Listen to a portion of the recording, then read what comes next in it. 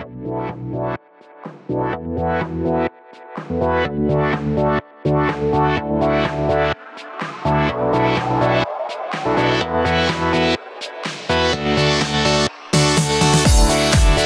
to the ITAM Review Podcast, news, reviews and resources for ITAM, SAM and software licensing professionals.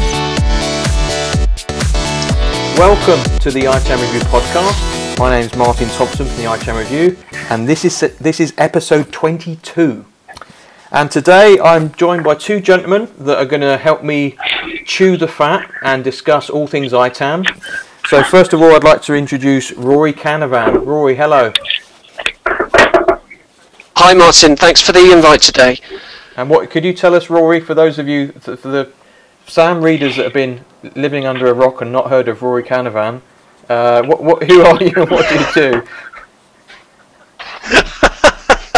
I'm the founder of a boutique practice called SAM Charter. We focus very much on using processes as the mechanism for driving SAM in an organisation. We seek to be system or SAM suite agnostic. Cool, and also welcome Danny, which I believe this is your first podcast, Danny. Welcome to the ITAM Review Podcast. Thanks very much. Yes, it is my first podcast. So who are you? So for those of guys who don't know, so I'm Danny Begg. I look after HR, which comprises, well, basically of all of us nowadays. And I'm a SAM technical specialist looking after all of their licensing across the group. Cool. Thank you very much, gentlemen, for joining me. So I just wanted to have a quick discussion really on all things ITAM and what's going on in the industry. First of all, I'll bring you the news piece, and this came to me via Rich Gibbons from Microsoft Licensing School. And he shared a piece on LinkedIn that said Microsoft is retiring the volume licensing and SAM competencies. So it's quite an interesting turn from Microsoft to be. I've always thought of Microsoft as a bit of a pioneer for pushing SAM. They've always been first in terms of pushing all things SAM. What do you think of this news from Microsoft? Well, I think it's a great pity. I would have liked to see Microsoft, if they're going to retire something, bring something else in. I mean, Microsoft have been looking at maturing SAM for a while, and they've gotten better at doing so. So shouldn't they be creating a new MSP or Microsoft accreditation that falls in line with new thoughts and new practices around SAM, rather than just retiring and getting rid of it altogether? And we didn't we mention in the chat before the call today that how are they actually going to measure the competency of their SAM partners? It'd be interesting to see where they take that. Yeah, I'd like to echo Danny's comments too, and I suspect there's probably several propeller heads in a darkened room somewhere in Redwood actually putting this kind of material together and coming up with a cunning plan, I've no doubt. As we covered in the chat just before our formal launch here, I seem to recall certainly Microsoft UK talking about setting up a SAM Academy, and it's almost like a school that you go through based on the level of maturity you are with the topic. So I don't know whether that's going to spread its wings and get full coverage, or whether something new is going to come out. So what's the spirit of a SAM Academy? How does that work? Well, this is going back some from what I can remember, because it was at least 4 years ago now. But I seem to recall that there were various SAM disciplines, and you had various levels of competency. So you almost came out with a matrix or a grid, depending on how good, better, and different you were, and what you wanted to sort of put in your sort of SAM timeline in terms of learning. And I vaguely recollect some sort of PR around that, around sort of 2012, but I've not seen anything about it since. Well, Rich is... Yeah, I mean, without these qualifications anymore, without the partners being able to get gold status, which used to allow Microsoft to actually pass on leads to their partners, that would then help their partners and their customers mature in SAM. How are Microsoft actually then going to deal with that? Are they just going to deal with it as an open market? I know that they struggled in various regions throughout the world with gold partnership, where people were just doing the exams and didn't have actually any particular clue. And I think that's kind of endemic in a lot of the Microsoft exams. You can learn yourself anything and then take the Microsoft exam for it. That doesn't mean you're actually competent in being able to deliver it. But they do need to do something there. Now, in the exams that they had, they really only had one SAM exam. The other exams, admittedly, are more sales licensing, which I know we spoke about earlier. But even those licensing ones were quite useful for organizations in just to understand how Microsoft licensed things in the first place. So although you're doing a course that was probably maybe built towards a salesperson, if I understand how they sell the product, it enables you to understand how to actually, meet the demand for a product and actually understand how you should license the product within your own organization before Microsoft tells you so. It does say on Rich's piece that there is a couple of years before the competency completely retires. And it does say that in the frequently asked questions document, it says that Microsoft will continue to drive SAM engagements through partners. So that obviously that's not going to change. But I'm wondering how they're going to quantify how the skills of those partners and how good they are. So that'd be interesting to see what happens there.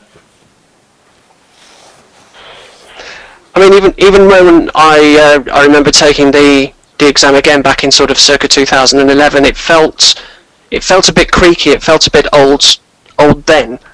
So I'm sure with the product sets now that are coming in, a refresh is long overdue. Well, all you need to look at is the SAM optimization model, and that is not fit for things like Office 365, which is their main thrust of their lifeblood at the moment, isn't it? And Azure, it's not really geared up for that sort of environment, is it? I'll take your word for that, Martin. I haven't seen the sub-optimization model in a lifetime, so I wouldn't know again when it was, when it was last updated, if at all. Right. Maybe I'm doing that an injustice. Maybe it could be adapted to cover those environments. But I've heard from end users directly that they are not using that as a model anymore to assess customers. So, be interested to see what Microsoft have up their sleeve. I just think it's big. I just wondered too if there's a silver lining as well, because while we're waiting for this, impending sort of PR launch from Microsoft to say what's coming in to replace it, whether if you do actually have those qualifications, you might see all of a sudden a ramping up of hourly rates or daily rates or wages as a result of having grabbed that and taken the MCP. Right. You're saying that's going to be a sought after skill because it's no longer being given out. Well, yeah, because if there's no means to take the assessment anymore or take the MCP, then all of a sudden you become valuable and attractive if you do have it. What a weird world you live in, Rory.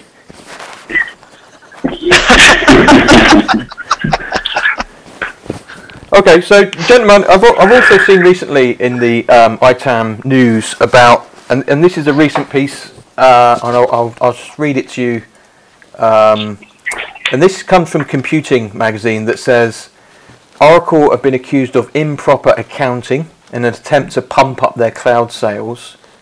And it says that a former finance executive claims that Oracle executives tried to illegally pump up the cloud revenues. Obviously, to show that they're transitioning to the cloud and they're a modern business and they're on the up, they need to prove that the Oracle Cloud is doing very well, and a former finance manager has basically grasped them up for not doing so. And I need to stress that this is speculation about a lawsuit. We don't actually know what's happening in terms of Oracle. Any views on this, gentlemen, about this behaviour from Oracle?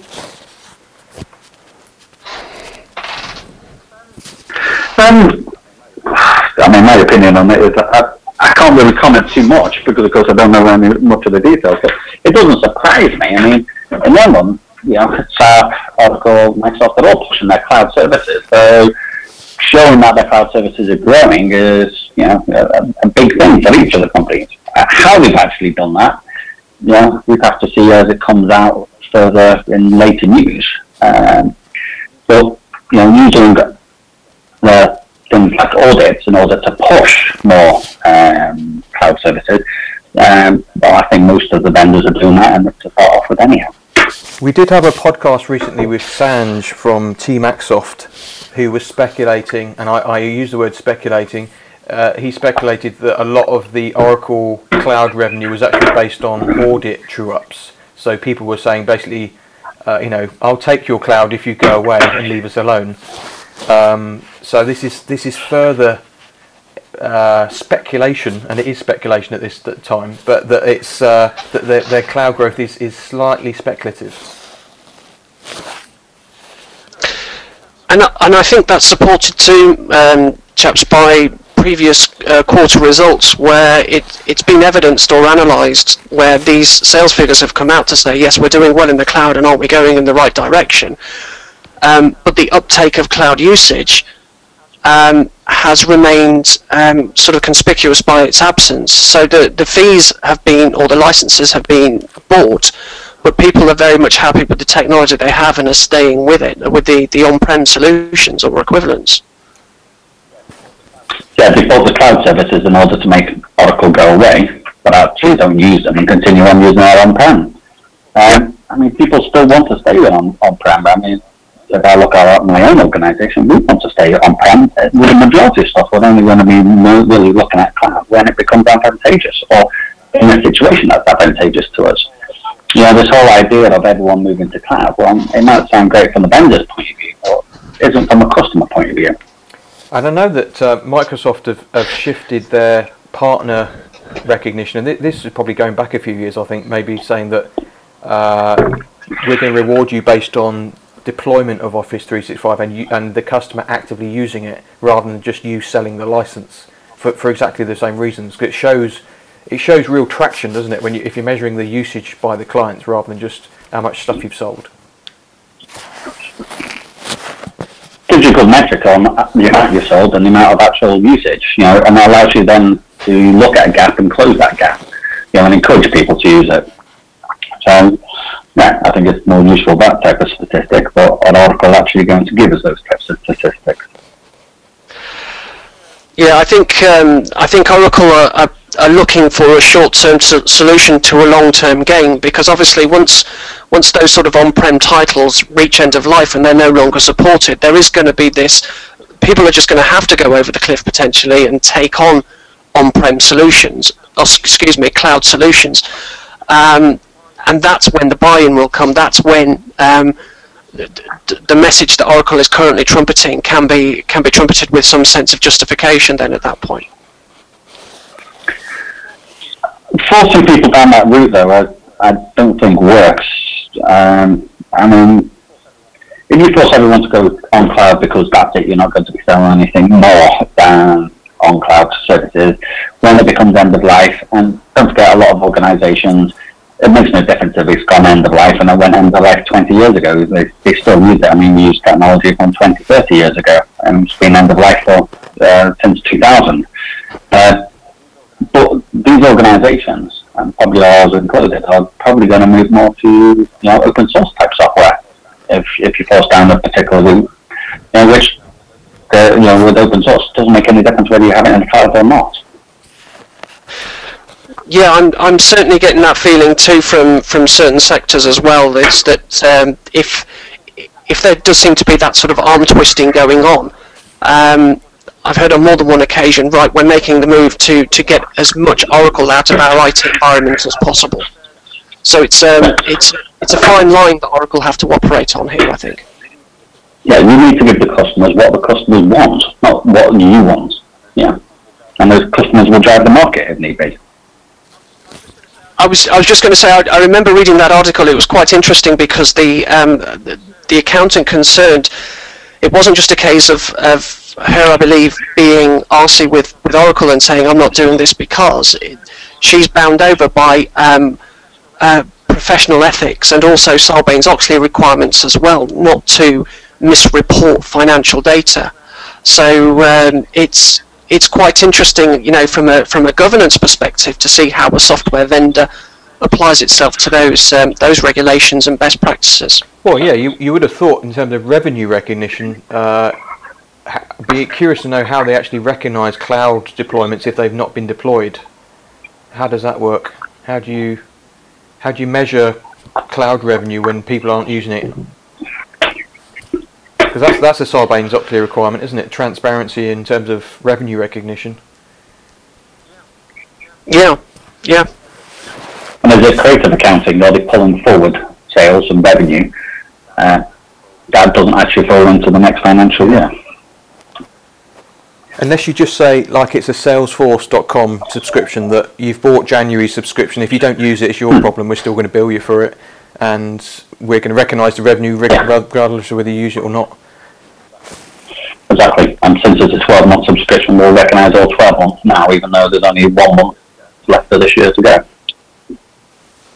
So, gentlemen, as we discussed prior to this call today, we're in a slightly, Danny, you mentioned a slightly quiet period in the ITAM calendar because if you were going to be audited by Microsoft, they would have done so by now because it's their end of year this month, and Oracle's just finished their end of year, and then we've got a bit of, I'm borrowing your ideas here, Danny, but we've got some breathing space until the end of the year for SAP and IBM.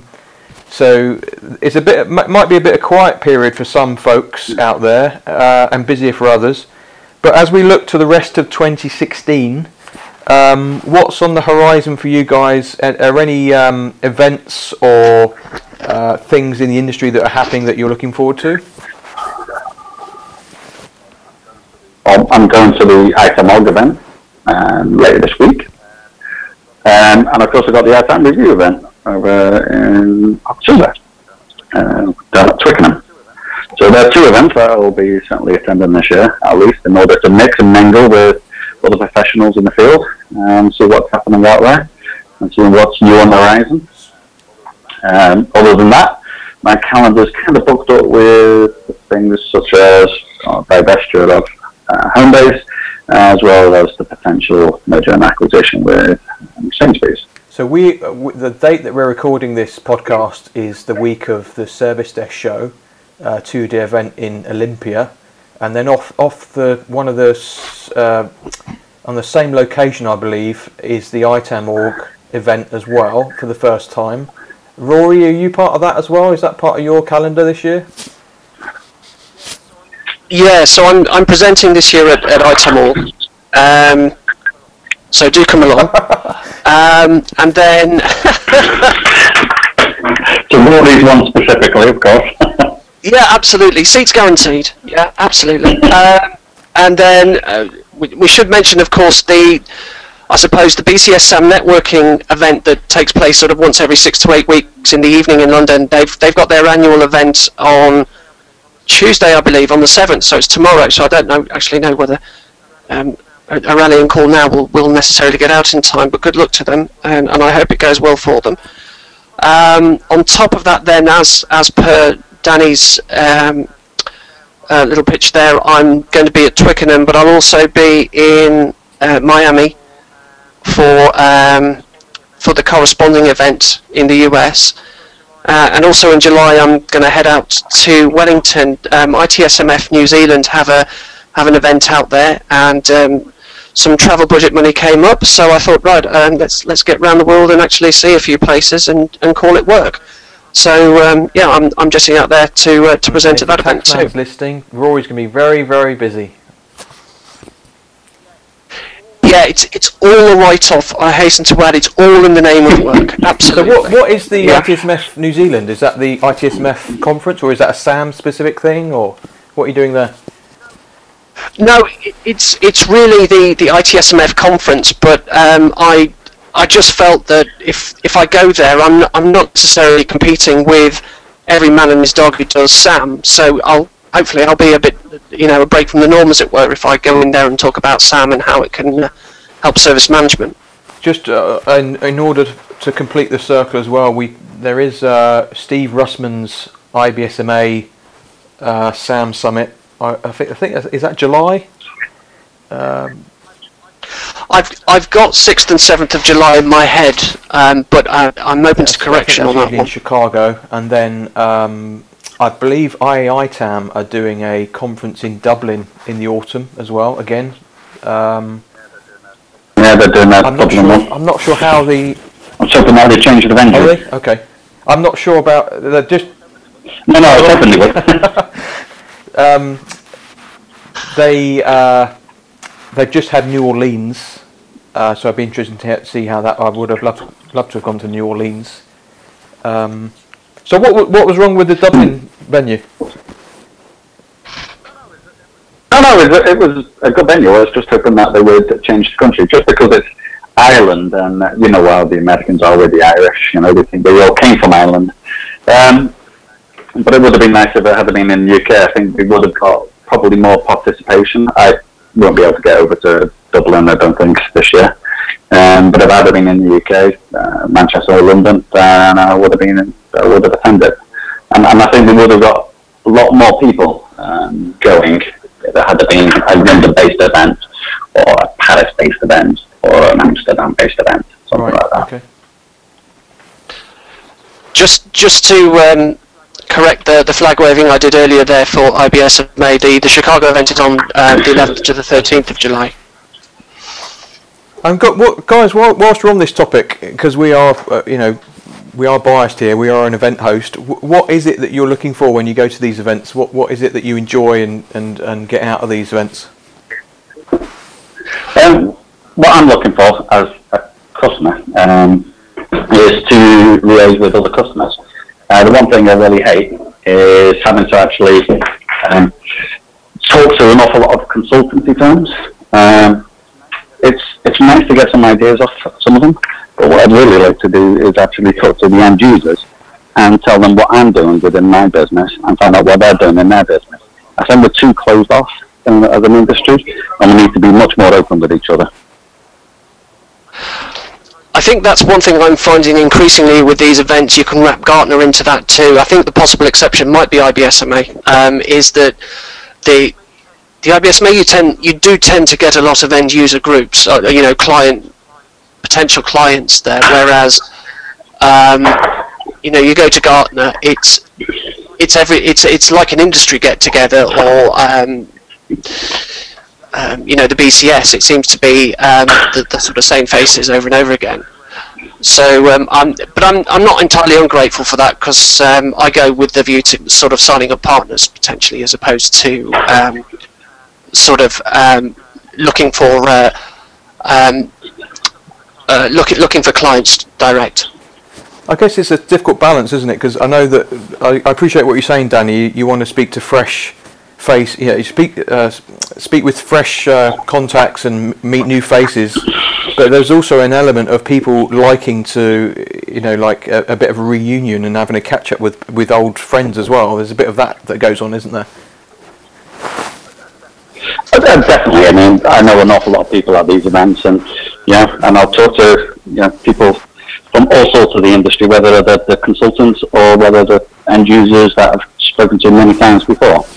And there is a bit of that. I mean, yes, we'd all like to see new faces, and sometimes those new faces are kind of new to SAM, and so you end up imparting a lot of your knowledge onto them rather than getting in return. But I suppose that's just one of the problems of if you're actually very active in the industry that you get, So what I don't want is, I kind of hate being sold to while I'm at an event rather than actually just sharing knowledge. I think I've got as much to share with the consultants as they've got to share with me, which would help them. So perhaps just to finish, gentlemen, could you share with us what you're perhaps working on, or something that you're struggling with or learning about? What's new on your desk at the moment that you're trying to get your head around or trying to explore in the ITAM industry at the moment? Do you want to go? I'm going to let Rory go first. Okay, I think perhaps my perspective is slightly different from, shall we say, Sam at the coalface, as it were, because I am trying to grow a business. So I'm actively seeking partners in South America for the maturity assessment that I have. We've recently uploaded German into the platform as well. So really, just it's more like an Alan Sugar experience than it is anything else. Just trying to grow a business there. Cool. Okay. I suppose on my side is time. As we all know, when Sam's doing this work and doing this job, can suck your time up day in, day out. There's never enough hours in the day. And although I could grow my team, it takes a long time to actually get people who not only are good at SAM in the industry, there are not that many of us around, to be honest. And half the people that are decent tend to be contractors. Thank you, Rory. But yeah, it's hard to go and get decent people, and then it's hard to actually get them introduced into the business and get them to learn enough to actually become useful to you. So I think probably just trying to find time is my biggest problem at the moment, because there's just so many questions to be answered. I need to investigate the rumour that actually David Foxon is not a natural ginger. He just dyes his hair for sympathy. Nice. Yeah. And it was Matt Fisher who told me that. Yeah. Well, you know that I may appear to be like an old badger, grey-haired badger, but I am actually like a real sprightly brunette in real life. Right. So, I mean, really, all those pictures of you, I shouldn't be looking at them on a widescreen TV or anything like that, or a widescreen monitor. That's just that effect, is it? Well, it's actually it's for effect. It's called Boardroom for Men. It's that extra gravitas. I dye it in for extra gravitas. You see. So we have to... The white rings of the temple. Sorry, what was that, Danny? I said the white wings at the temple. Yeah, so we'll have to take David up on that and get him on the next podcast. I'll be keen to hear his feedback on that one. Yeah. Okay, well, on that, as they say on Top Gear, on that bombshell, we'll close the podcast. Thank you very much for listening, and until next time, this has been the ITAM Review Podcast.